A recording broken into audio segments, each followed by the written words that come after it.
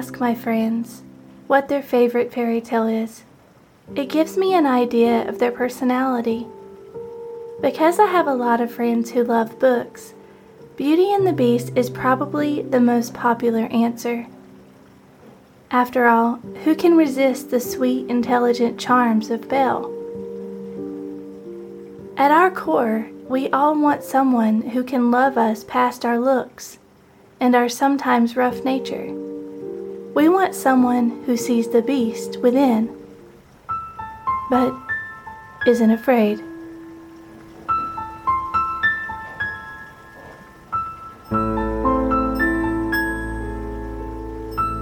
I'm Vanessa K. Eccles, and this is Fabled.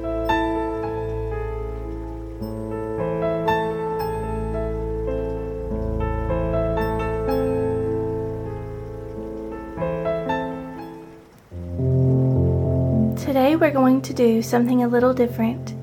Instead of sharing an original piece of fiction, I'm going to be reading you a variation of the tale by Jean-Marie Le Prince de Meaux, found in the public domain. There was once a very rich merchant who had 6 children, 3 sons and 3 daughters. Being a man of sense, he spared no cost for their education, but gave them all kinds of masters. His daughters were extremely handsome, especially the youngest. When she was little, everybody admired her and called her the Little Beauty, so that, as she grew up, she still went by the name of Beauty, which made her sisters very jealous. The youngest, as she was handsome, was also better than her sisters. The 2 eldest had a great deal of pride because they were rich. They gave themselves ridiculous airs and would not visit other merchants' daughters, nor keep company with any but persons of quality. They went out every day upon parties of pleasure, balls, plays, concerts, and laughed at their youngest sister because she spent the greater part of her time in reading good books. As it was known that they were to have great fortunes, several eminent merchants made their addresses to them. But the 2 eldest said they would never marry unless they could meet with a duke or an earl at least. Beauty, very civilly, thanked them that courted her and told them that she was too young yet to marry, but chose to stay with her father a few years longer. All at once the merchant lost his whole fortune, excepting a small country house at a great distance from town, and told his children, with tears in his eyes, they must go back there and work for their living. The 2 eldest answered that they would not leave the town, for they had several lovers, who were sure would be glad to have them, though they had no fortune. But in this they were mistaken, for their lovers slighted and forsook them in their poverty. As they were not beloved on account of their pride, everybody said, "They do not deserve to be pitied. We are glad to see their pride humbled. Let them go and give themselves quality airs in milking the cows and minding their dairy." "But," added they, "we are extremely concerned for Beauty. She was such a charming, sweet-tempered creature, spoke so kindly to poor people, and with such an affable, obliging disposition." Nay, several gentlemen would have married her, though they knew she had not a penny, and she told them she could not think of leaving her poor father in his misfortunes, but was determined to go along with him into the country to comfort and attend to him. Poor Beauty at first was sadly grieved at the loss of her fortune, but, she said to herself, "Were I to cry ever so much, that would not make things better.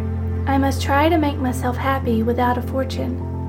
When they came to their country house, the merchant and his 3 sons applied themselves to husbandry and tillage, and Beauty rose at 4 in the morning and made haste to have the house clean and breakfast ready for the family. In the beginning she found it very difficult, for she had not been used to work as a servant, but in less than 2 months she grew stronger and healthier than ever. After she had done her work, she read, played on the harpsichord, or else sung while she spun. On the contrary, her two sisters did not know how to spend their time. They got up at 10 and did nothing but saunter about the whole day, lamenting the loss of their fine clothes and acquaintance. "Do but see our youngest sister," said they, one to the other. "What a poor, stupid, mean-spirited creature she is, to be contented with such an unhappy situation." The good merchant was of a quite different opinion. He knew very well that Beauty outshone her sisters, in her person as well as her mind, and admired her humility, industry, and patience. For her sisters not only left her all the work of the house to do, but insulted her every moment.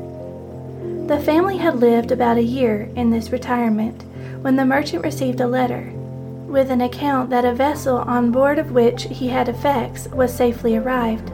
This news had like to have turned the heads of the two eldest daughters, who immediately flattered themselves with the hopes of returning to town, for they were quite weary of a country life, and when they saw their father ready to set out, they begged of him to buy them new gowns, caps, rings, and all manner of trifles.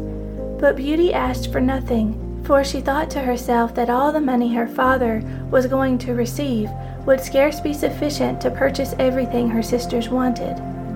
"What will you have, Beauty?" said her father. "Since you are so kind as to think of me," answered she, "be so kind as to bring me a rose, for as none grow hereabouts, they are a kind of rarity." Not that Beauty cared for a rose, but she asked for something, lest she should seem by her example to condemn her sister's conduct, who would have said she did it only to look particular. The good man went on his journey, but when he came there, they went to law with him about the merchandise, and after a great deal of trouble and pains to no purpose, he came back as poor as before. He was within 30 miles of his own house, thinking on the pleasure he should have in seeing his children again, when going through a large forest he lost himself.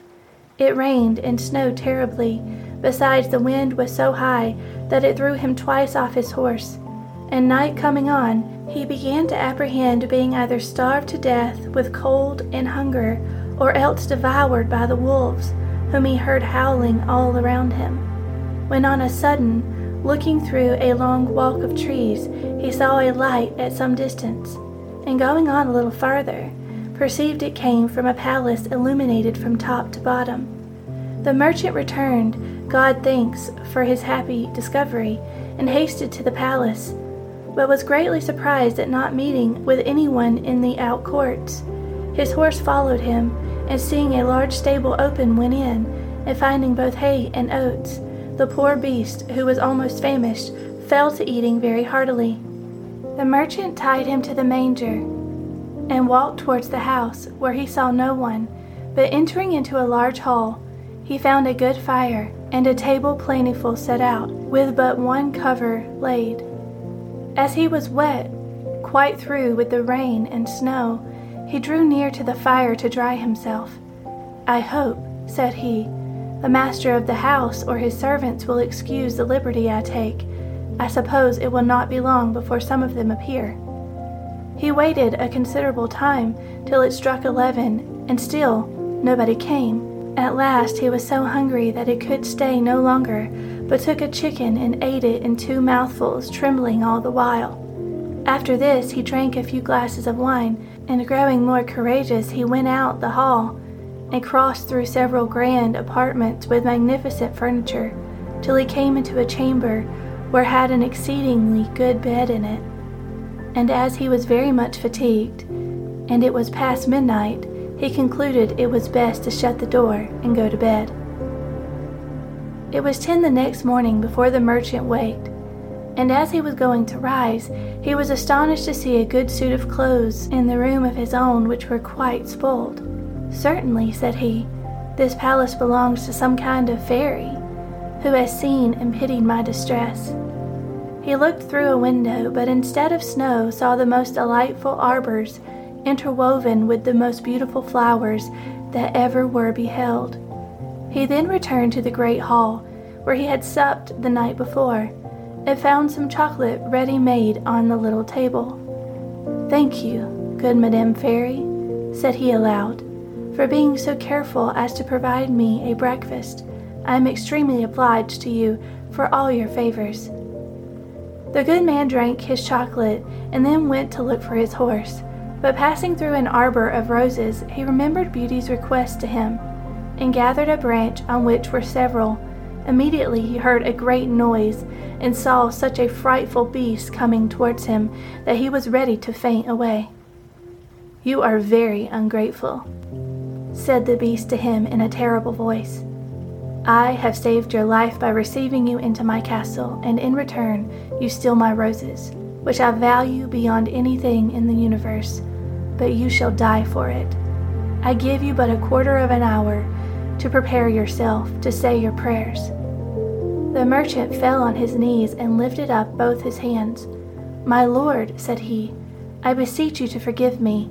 Indeed, I had no intention to offend in gathering a rose for one of my daughters, who desired me to bring her one."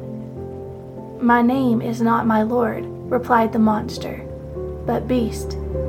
I don't love compliments, not I. I like people should speak as they think, and so do not imagine I am to be moved by any of your flattering speeches. But you say you have got daughters. I will forgive you, on condition that one of them come willingly and suffer for you. Let me have no words, but go about your business, and swear that if your daughter refused to die in your stead, you will return within 3 months." The merchant had no mind to sacrifice his daughters to the ugly monster, but he thought in obtaining this respite, he should have the satisfaction of seeing them once more. So he promised upon oath he would return, and the beast told him he might set out when he pleased. "But," added he, "you shall not depart empty-handed. Go back to the room where you lay, and you will see a great empty chest. Fill it with whatever you like best, and I will send it to your home." And at the same time, Beast withdrew. "Well," said the good man to himself, "if I must die, I shall have the comfort, at least, of leaving something to my poor children." He returned to the bedchamber, and finding a great quantity of broad pieces of gold, he filled the great chest the beast had mentioned, locked it, and afterwards took his horse out of the stable, leaving the palace with as much grief as he had entered it with joy. The horse of his own accord took one of the roads of the forest, and in a few hours the good man was at home. His children came around him, but instead of receiving their embraces with pleasure, he looked on them, and holding up the branch he had in his hands, he burst into tears. "Here, Beauty," said he, "take these roses, but little do you think how dear they are like to cost your unhappy father," and then related his fatal adventure. Immediately the 2 eldest set up lamentable outcries, and said all manner of ill-natured things to Beauty, who did not cry at all. "Do but see the pride of that little wretch," said they. "She would not ask for fine clothes as we did, but no, truly, Miss wanted to distinguish herself, so now she will be the death of our poor father, and yet she does not so much as shed a tear." "Why should I?" answered Beauty. "It would be very needless, for my father shall not suffer upon my account. Since the monster will accept one of his daughters, I will deliver myself up to all his fury, and I am very happy in thinking that my death will save my father's life, and be a proof of my tender love for him." "No, sister," said the 3 brothers, "that shall not be. We will go find the monster, and either kill him or perish in the attempt." "Do not imagine any such thing, my sons," said the merchant. "Beast's power is so great that I have no hopes of your overwhelming him. I am charmed with Beauty's kind and generous offer, but I cannot yield to it. I am old and have not long to live, so can only lose a few years, which I regret for your sakes alone, my dear children." "Indeed, father," said Beauty, "you shall not go to the palace without me. You cannot hinder me from following you." It was to no purpose all they could say. Beauty still insisted on setting out for the fine palace, and her sisters were delighted at it, for her virtue and amiable qualities made them envious and jealous. The merchant was so afflicted at the thoughts of losing his daughter that he had quite forgot the chest full of gold, but at night, when he retired to rest, no sooner had he shut his chamber door than to his great astonishment he found it by his bedside. He was determined, however, not to tell his children that he was grown rich, because they would have wanted to return to town, and he was resolved not to leave the country. But he trusted Beauty with the secret, who informed him that 2 gentlemen came in his absence and courted her sisters. She begged her father to consent to their marriage and give them fortunes, for she was so good that she loved them and forgave them heartily all their ill usage. These wicked creatures rubbed their eyes with an onion to force some tears when they parted with their sister, but her brothers were so concerned. Beauty was the only one who did not shed tears at parting, because she would not increase their uneasiness. The horse took the direct road to the palace, and towards evening they perceived it illuminated, as at first the horse went of himself into the stable, and the good man and his daughter came into the great hall, where they found a table splendidly served up, and 2 covers. The merchant had no heart to eat, but Beauty endeavored to appear cheerful, sat down to table, and helped him. Afterwards, thought she to herself, Beast surely has a mind to fatten me up before he eats me, since he provides such a plentiful entertainment. When they had supped, they heard a great noise, and the merchant, all in tears, bid his poor child farewell, for he thought Beast was coming. Beauty was sadly terrified at his horrid form, but she took courage as well as she could, and the monster, having asked her if she came willingly, "Yes," she said, trembling. "You are very good, and I am greatly obliged to you, honest man. Go your ways tomorrow morning, but never think of returning here again. Farewell, Beauty." "Farewell, Beast," answered she, and immediately the monster withdrew. "Oh, daughter," said the merchant, embracing Beauty, "I am almost frightened to death. Believe me, you had better go back and let me stay here." "No, father," said Beauty in a resolute tone. "You shall set out tomorrow morning and leave me to the care and protection of Providence." They went to bed and thought they should not close their eyes all night, but scarce were they laid down than they fell asleep, and Beauty dreamed a fine lady came and said to her, "I am content, Beauty, with your good will. This good action of yours in giving up your own life to save your father's shall not go unrewarded." Beauty waked and told her father her dream, and though it helped to comfort him a little, yet he could not help crying bitterly when he took leave of his dear child. As soon as he was gone, Beauty sat down in the great hall and fell a-crying likewise, but as she was mistress of a great deal of resolution, she recommended herself to God, and resolved not to be uneasy the little time she had left to live, for she firmly believed Beast would eat her up that night. However, she thought she might as well walk about till then, and view this fine castle, which she could not help admiring. It was a delightful, pleasant place, and she was extremely surprised at seeing a door over which was wrote, "Beauty's apartment." She opened it hastily, and was quite dazzled with the magnificence that reigned throughout. But what chiefly took her attention was a large library, a harpsichord, and several music books. "Well," said she to herself, "I see they will not let my time hang heavy on my hands for want of amusement." Then she reflected, "Were I but to stay here a day, there would not have been all these preparations." This consideration inspired her with fresh courage, and opening the library she took a book and read these words in letters of gold: "Welcome, Beauty, banish fear. You are queen and mistress here. Speak your wishes, speak your will. Swift obedience meets them still." "Alas," said she with a sigh, "there is nothing I desire so much as to see my poor father and to know what he is doing." She had no sooner said this, when casting her eyes on a great looking-glass, to her great amazement she saw her own home, where her father arrived with a very dejected countenance. Her sisters went to meet him, and notwithstanding their endeavors to appear sorrowful, their joy, felt for having gotten rid of their sister, was visible in every feature.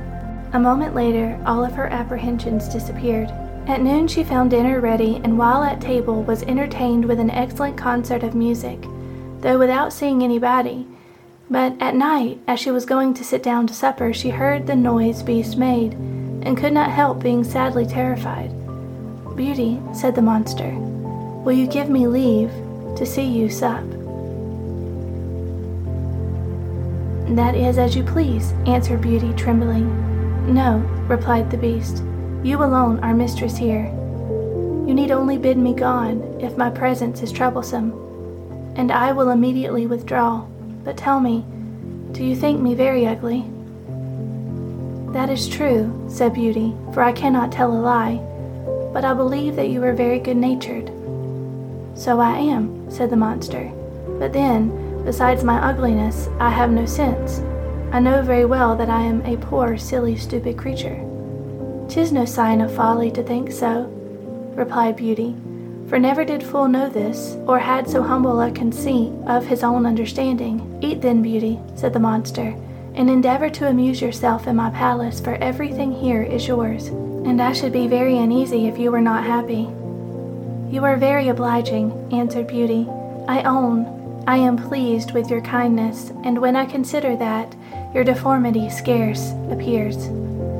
"Yes, yes," said the Beast, "my heart is good, but still I am a monster." "Among mankind," said Beauty, "there are many that deserve that name more than you, and I prefer you, just as you are, to those who, under a human form, hide a treacherous, corrupt, and ungrateful heart." "If I had sense enough," replied the Beast, "I would make a fine compliment to thank you, but I am so dull that I can only say I am greatly obliged to you." Beauty ate a hearty supper, and had almost conquered her dread of the monster, but she had liked to have fainted away when he said to her, "Beauty, will you be my wife?" She was afraid of making him angry if she refused. At last, however, she said, trembling, "No, Beast." Immediately the poor monster began to sigh and hissed so frightfully that the whole palace echoed. But Beauty soon recovered her fright, for Beast, having said in a mournful voice, "Then farewell, Beauty," left the room, and only turned back now and then to look at her as he went out. When Beauty was alone, she felt a great deal of compassion for poor Beast. "Alas," said she, "'tis 1,000 pities anything so good-natured should be so ugly." Beauty spent 3 months very contentedly in the palace. Every evening Beast paid her a visit and talked to her during supper, very rationally with plain good sense, but never with what the world calls wit. And Beauty daily discovered some valuable qualifications in the monster, and seeing him often had so accustomed her to his deformity that, far from dreading the time of his visit, she would often look on her watch to see when it would be 9, for the Beast never missed coming at that hour. There was but one thing that gave Beauty any concern, which was that every night before she went to bed, the monster always asked her if she would be his wife. One day she said to him, "Beast, you make me very uneasy. I wish I could consent to marry you, but I am too sincere to make you believe that will ever happen. I shall always esteem you as a friend. Endeavor to be satisfied with this." "I must," said the Beast, "for alas, I know too well my own misfortune. But then I love you with the tenderest affection. However, I ought to think myself happy that you will stay here. Promise me never to leave me." Beauty blushed at these words. She had seen in her glass that Father had pined himself sick for the loss of her, and she longed to see him again. "I could," answered she, "indeed promise never to leave you entirely, but I have so great a desire to see my father that I shall fret to death if you refuse me that satisfaction." "I had rather die myself," said the monster, "than give you the least uneasiness. I will send you to your father. You shall remain with him, and poor Beast will die with grief." "No," said Beauty, weeping, "I love you too well to be the cause of your death. I give you my promise to return in a week. You have shown me that my sisters are married, and my brother's gone to the army. Only let me stay a week with my father, as he is alone." "You shall be there tomorrow morning," said the Beast, "but remember your promise." You need only lay your ring on the table before you go to bed. When you have a mind to come back, farewell, Beauty." Beast sighed as usual, bidding her good night, and Beauty went to bed very sad at seeing him so afflicted. When she waked the next morning, she found herself at her father's, and having rang a little bell that was by her bedside, she saw the maid come, who the moment she saw her gave a loud shriek, at which the good man ran upstairs and thought he should have died with joy to see his dear daughter again. He held her fast locked in his arms above a quarter of an hour. As soon as the first transports were over, Beauty began to think of rising, and was afraid she had no clothes to put on, but the maid told her that she had just found in the next room a large trunk full of gowns covered with gold and diamonds. Beauty thanked good Beast for his kind care, and taking one of the plainest of them, she intended to make a present of the others to her sisters. She scarce had said so when the trunk disappeared. Her father told her that Beast insisted on her keeping them herself, and immediately both gowns and trunk came back. Beauty dressed herself, and in the meantime they sent for her sisters, who hasted thither with their husbands. They were both of them very unhappy. The eldest had married a gentleman, extremely handsome indeed, but so fond of his own person that he was full of nothing but his own dear self, and neglected his wife. The second had married a man of wit, but he only made use of it to plague and torment everybody, and his wife most of all. Beauty's sisters sickened with envy when they saw her dressed like a princess, and more beautiful than ever, nor could all her obliging, affectionate behavior stifle their jealousy, which was ready to burst when she told them how happy she was. They went down into the garden to vent it in tears, and said to one another, "In what is this little creature better than us, that she should be so much happier?" "Sister," said the eldest, "a thought just strikes my mind. Let us endeavor to detain her above a week, and perhaps the silly monster will be so enraged at her for breaking her word that he will devour her." "Right, sister," answered the other. "Therefore we must show her as much kindness as possible." After they had taken this resolution, they went up and behaved so affectionately to their sister that poor Beauty wept for joy. When the week was expired, they cried and tore their hair, and seemed so sorry to part with her that she promised to stay a week longer. In the meantime, Beauty could not help reflecting on herself for the uneasiness she was likely to cause poor Beast, whom she sincerely loved, and really longed to see again. The 10th night she spent at her father's, she dreamed she was in the palace garden, and that she saw Beast extended on the grass plot, who seemed just expiring, and in a dying voice reproached her for her ingratitude. Beauty started out of her sleep and bursting into tears. "Am not I very wicked," said she, "to act so unkindly to Beast, that has studied so much to please me in everything? Is it his fault that he is so ugly and has so little sense? He is kind and good, and that is sufficient. Why did I refuse to marry him? I should be happier with the monster than my sisters are with their husbands. It is neither wit nor a fine person in a husband that makes a woman happy, but virtue and sweetness of temper, and Beast has all these valuable qualifications. It is true, I do not feel the tenderness of affection for him, but I find I have the highest gratitude, esteem, and friendship, and I will not make him miserable. Were I to be so ungrateful, I should never forgive myself." Beauty, having said this, rose, put her ring on the table, and then laid down again. Scarce was she in bed before she fell asleep, and when she waked the next morning, she was overjoyed to find herself in the Beast's palace. She put on one of her richest suits to please him, and waited for evening with the utmost impatience. At last the wished-for hour came. The clock struck 9, yet no Beast appeared. Beauty then feared she had been the cause of his death. She ran crying and wringing her hands all about the palace, like one in despair. After having sought for him everywhere, she recollected her dream, and flew to the canal in the garden, where she dreamed she saw him. There she found poor Beast, stretched out, quite senseless, and, as she imagined, dead. She threw herself upon him without any dread, and finding his heart beat still, she fetched some water from the canal, and poured it on his head. Beast opened his eyes and said to Beauty, "You forgot your promise, and I was so afflicted for having lost you that I resolved to starve myself. But since I have the happiness of seeing you once more, I die satisfied." "No, dear Beast," said Beauty, "you must not die. Live to be my husband. From this moment I give you my hand and swear to be none but yours. Alas, I thought I had only a friendship for you, but the grief I now feel convinces me that I cannot live without you." Beauty scarcely had pronounced these words when she saw the palace sparkle with light, and fireworks, instruments of music, everything seemed to give notice of some great event, but nothing could fix her attention. She turned to her dear Beast, for whom she trembled with fear. But now great was her surprise.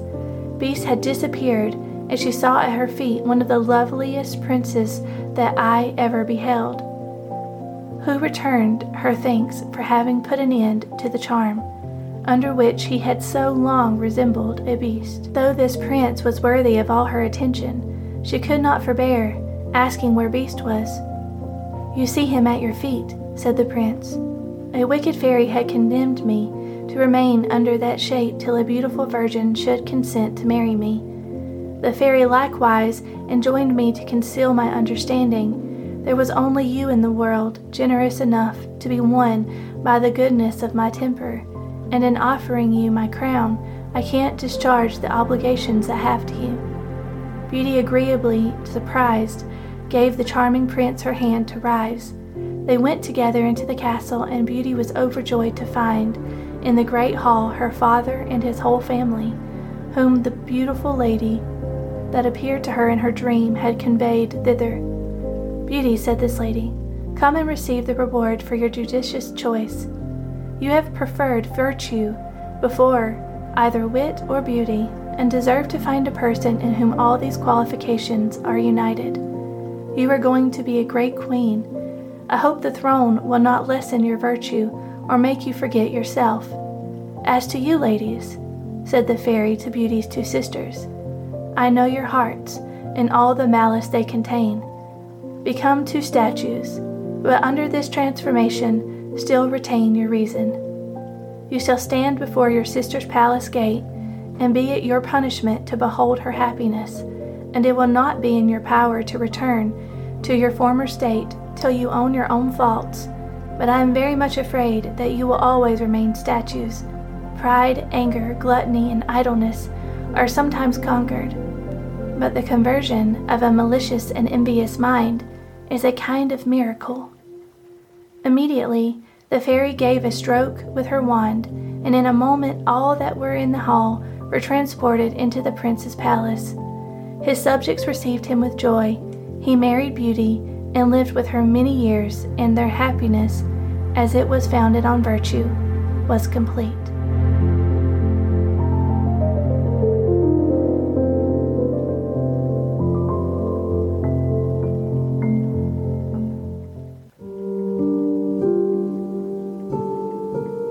Beauty and the Beast was originally written by Madame Gabrielle Suzanne de Villeneuve.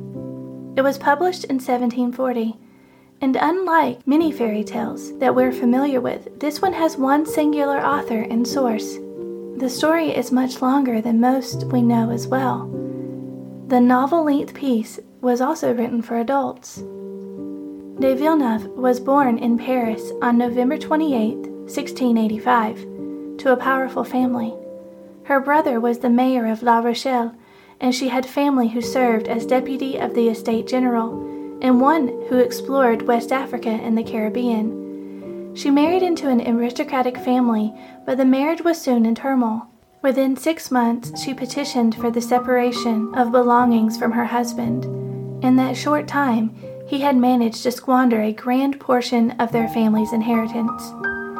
Historians know that she did have a daughter, but we don't know if she survived into adulthood. She became a widow in 1711 when she was only 26 years old. After losing her source of income, she was forced to make a way for herself in a time when that was very difficult to do so. In the 1730s, she met the most famous playwright of the day and began living with him. She helped him with his obligation as the royal literary censor and learned much about the literary sphere of the day. The two were together until her death in 1755. Madame de Viennon was part of a group of French fairy tale writers often classified as the second wave. Writers like Charles Perrault were in the first wave. She wrote about the troubles of women during her time, which consisted of marriage and the lack of being able to choose one's own husband. During that time in France, women could not refuse the marriage bed, couldn't get a divorce, and had minimal legal rights. If women were misbehaving or causing trouble for their husbands, they would be put into mental institutions or convents. Because of this, women writers wrote of valiant men adoring love and respect between the sexes. De Vionnon's original version of The Beauty and the Beast documents the life of both Beauty and the Beast. In great detail, we experience the building of the two characters and what made them both complex and fascinating. The dynamic Beauty and Beast in Vionnon's tale are much different than the Disney version we're all familiar with. The story begins with a merchant who lives in a castle with his 12 children, 6 boys and 6 girls. They've lost their mother, and the merchant's luck is getting worse, but at least he has his children. His daughters are very beautiful, but the youngest is more so. They call her Little Beauty. Unlike his other daughters, she loves to read, learn, and is genuinely kind. Her sisters, however, could be cruel and unbearably selfish. The merchant loses all his wealth on trade ships during a storm, and he and the children move to a small cabin in the woods. They are also forced to work for wages. One day, though, their father hears that one of the ships may have survived. Heading out to sea, he asks what each of them wants to bring back. The daughters ask for fancy shiny things like jewelry and dresses, but Beauty simply asks him to return safely. When he presses her for a gift idea, she asks him to bring her a single red rose. Unfortunately, the father finds that the ship has been taken to repay his debts, and so he's no better off. On his way home, he runs into a storm. There's a mansion nearby, so he stops there for shelter until the storm passes. Surprisingly, he finds an empty house with food and drink waiting on him, and the story continues much like Beaumont's version that we just read. But the end is a little bit different. In Beaumont's version, 2 women appear to Beauty and the Beast after he becomes a prince. One of them is a fairy who warned Beauty not to judge on appearances, and the other is Beast's mother, who isn't happy about him marrying someone of Beauty's station. This is quickly righted when the fairy tells her mother-in-law that Beauty is actually royalty and from fairy blood. The Beast then tells Beauty his story. When he was young, his father died, and his mother left him with an evil fairy who tried to seduce him when he was older. When he refused her, she cursed him to the beastly appearance. Only true love, despite his appearance, could break the curse. And of course, the two go on to live happily ever after. The version I shared earlier is an abridged version softened for younger readers by Jean-Marie Le Prince de Beaumont. Beaumont simplified the story into a more traditional fairy tale and published it in 1756 as a tale for the entertainment of juvenile readers. In Beaumont's version, the merchant only has 6 children. The story is stripped of Beauty's wanderings about the castle and a lot of other details about their background. Beaumont was born in April 26th of 1711 and was a widely respected author during her life. And interestingly, one of her husbands was a French spy. She left France after separating from her second husband and became a governess in London. While there, she published several fairy tales, including her adaptation of Beauty and the Beast. She published nearly 70 volumes of writing during her lifetime. It's believed that the story's inspiration came from Cupid and Psyche, the ancient chronicle of the Latin novel Metamorphosis, which was written in the 2nd century CE. Cupid and Psyche is believed to be one of the oldest fairy tales in existence. In the story, the beautiful Psyche falls in love with Cupid, who is a winged, terrifying creature. We'll discuss more about the story in the next episode, but I wanted to mention it here because of its connection to Beauty and the Beast. Another possible source of inspiration is The Pig King, an Italian fairy tale by Giovanni Straparella. In the story, a king and queen have been trying to have a child for 7 years. One day, the queen falls asleep outside, and 3 fairies visit her. One tells her that she'll have a son. The other tells her the son will have every virtue, and the third tells her that he'll have the appearance of a pig until he marries 3 times. When their son arrives, the couple is embarrassed and locks him away. When he's old enough, he pleads for a wife. His mother pays a woman in the village to marry him, but he overhears his new wife's plan to murder him and take his money. So he kills her first. He's then married to the woman's sister, who plans to do the same thing. He kills her too. But the third sister is kind and loving toward him. After they were married, he takes off his pigskin and is a handsome young man. Once his parents find out, his father abdicates the crown and the prince is known as the Pig King, and they, of course, live happily ever after. Terry Windling describes the various later versions of the tale as, quote, in the 1843 poetic version attributed to Charles Lamb, as well as in the sumptuously illustrated Victorian editions that followed, the idea of fate, a metaphysical obsession of the period, is introduced.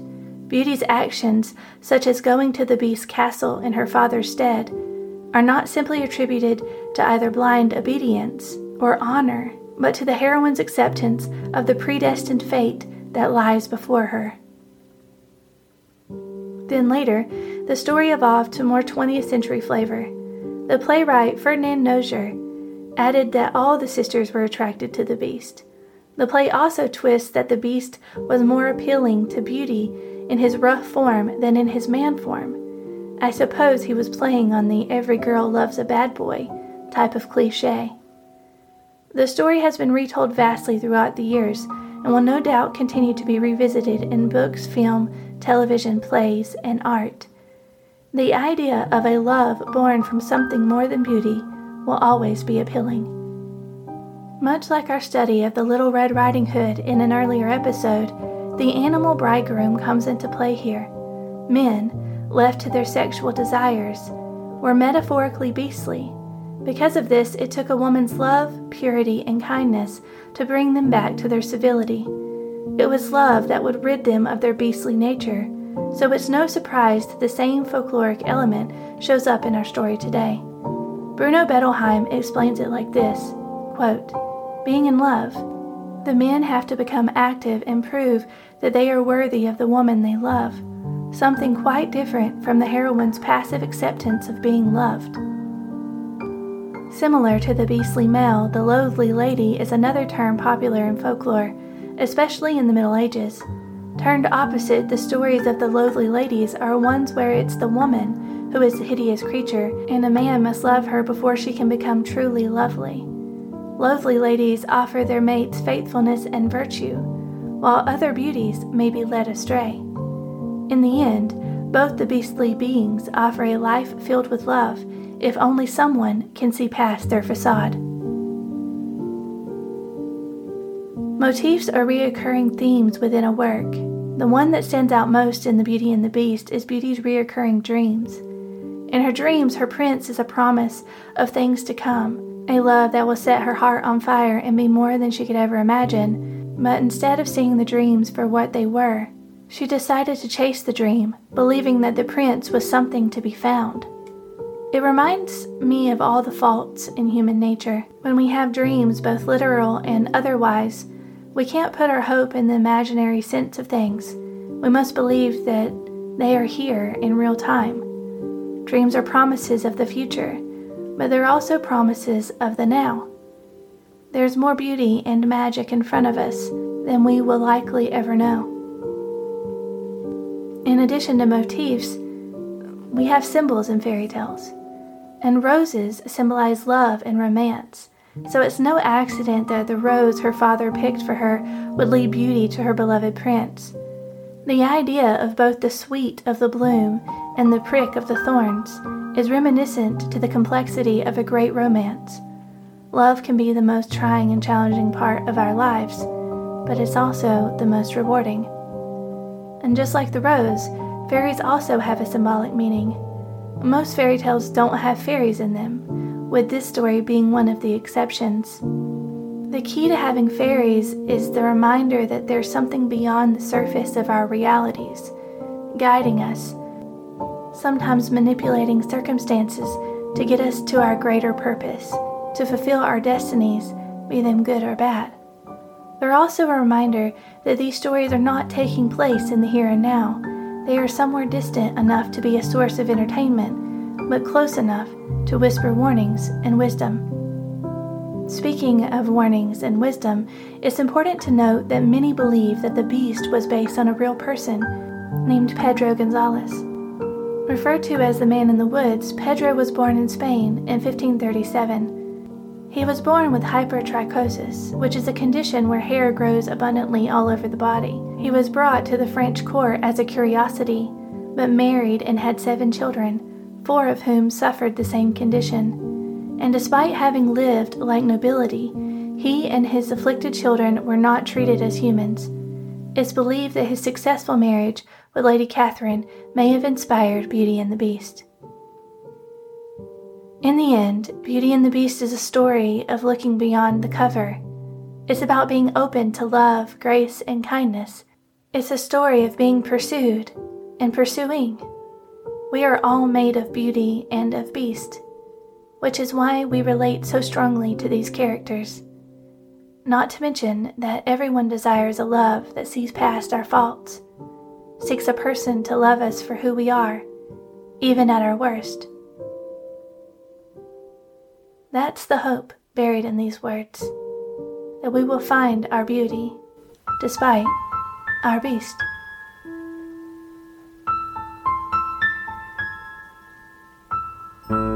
Fabled is produced by me, Vanessa K. Eccles, with music by Kevin MacLeod and Epidemic Sound, with research assistance by Whitney Zahar.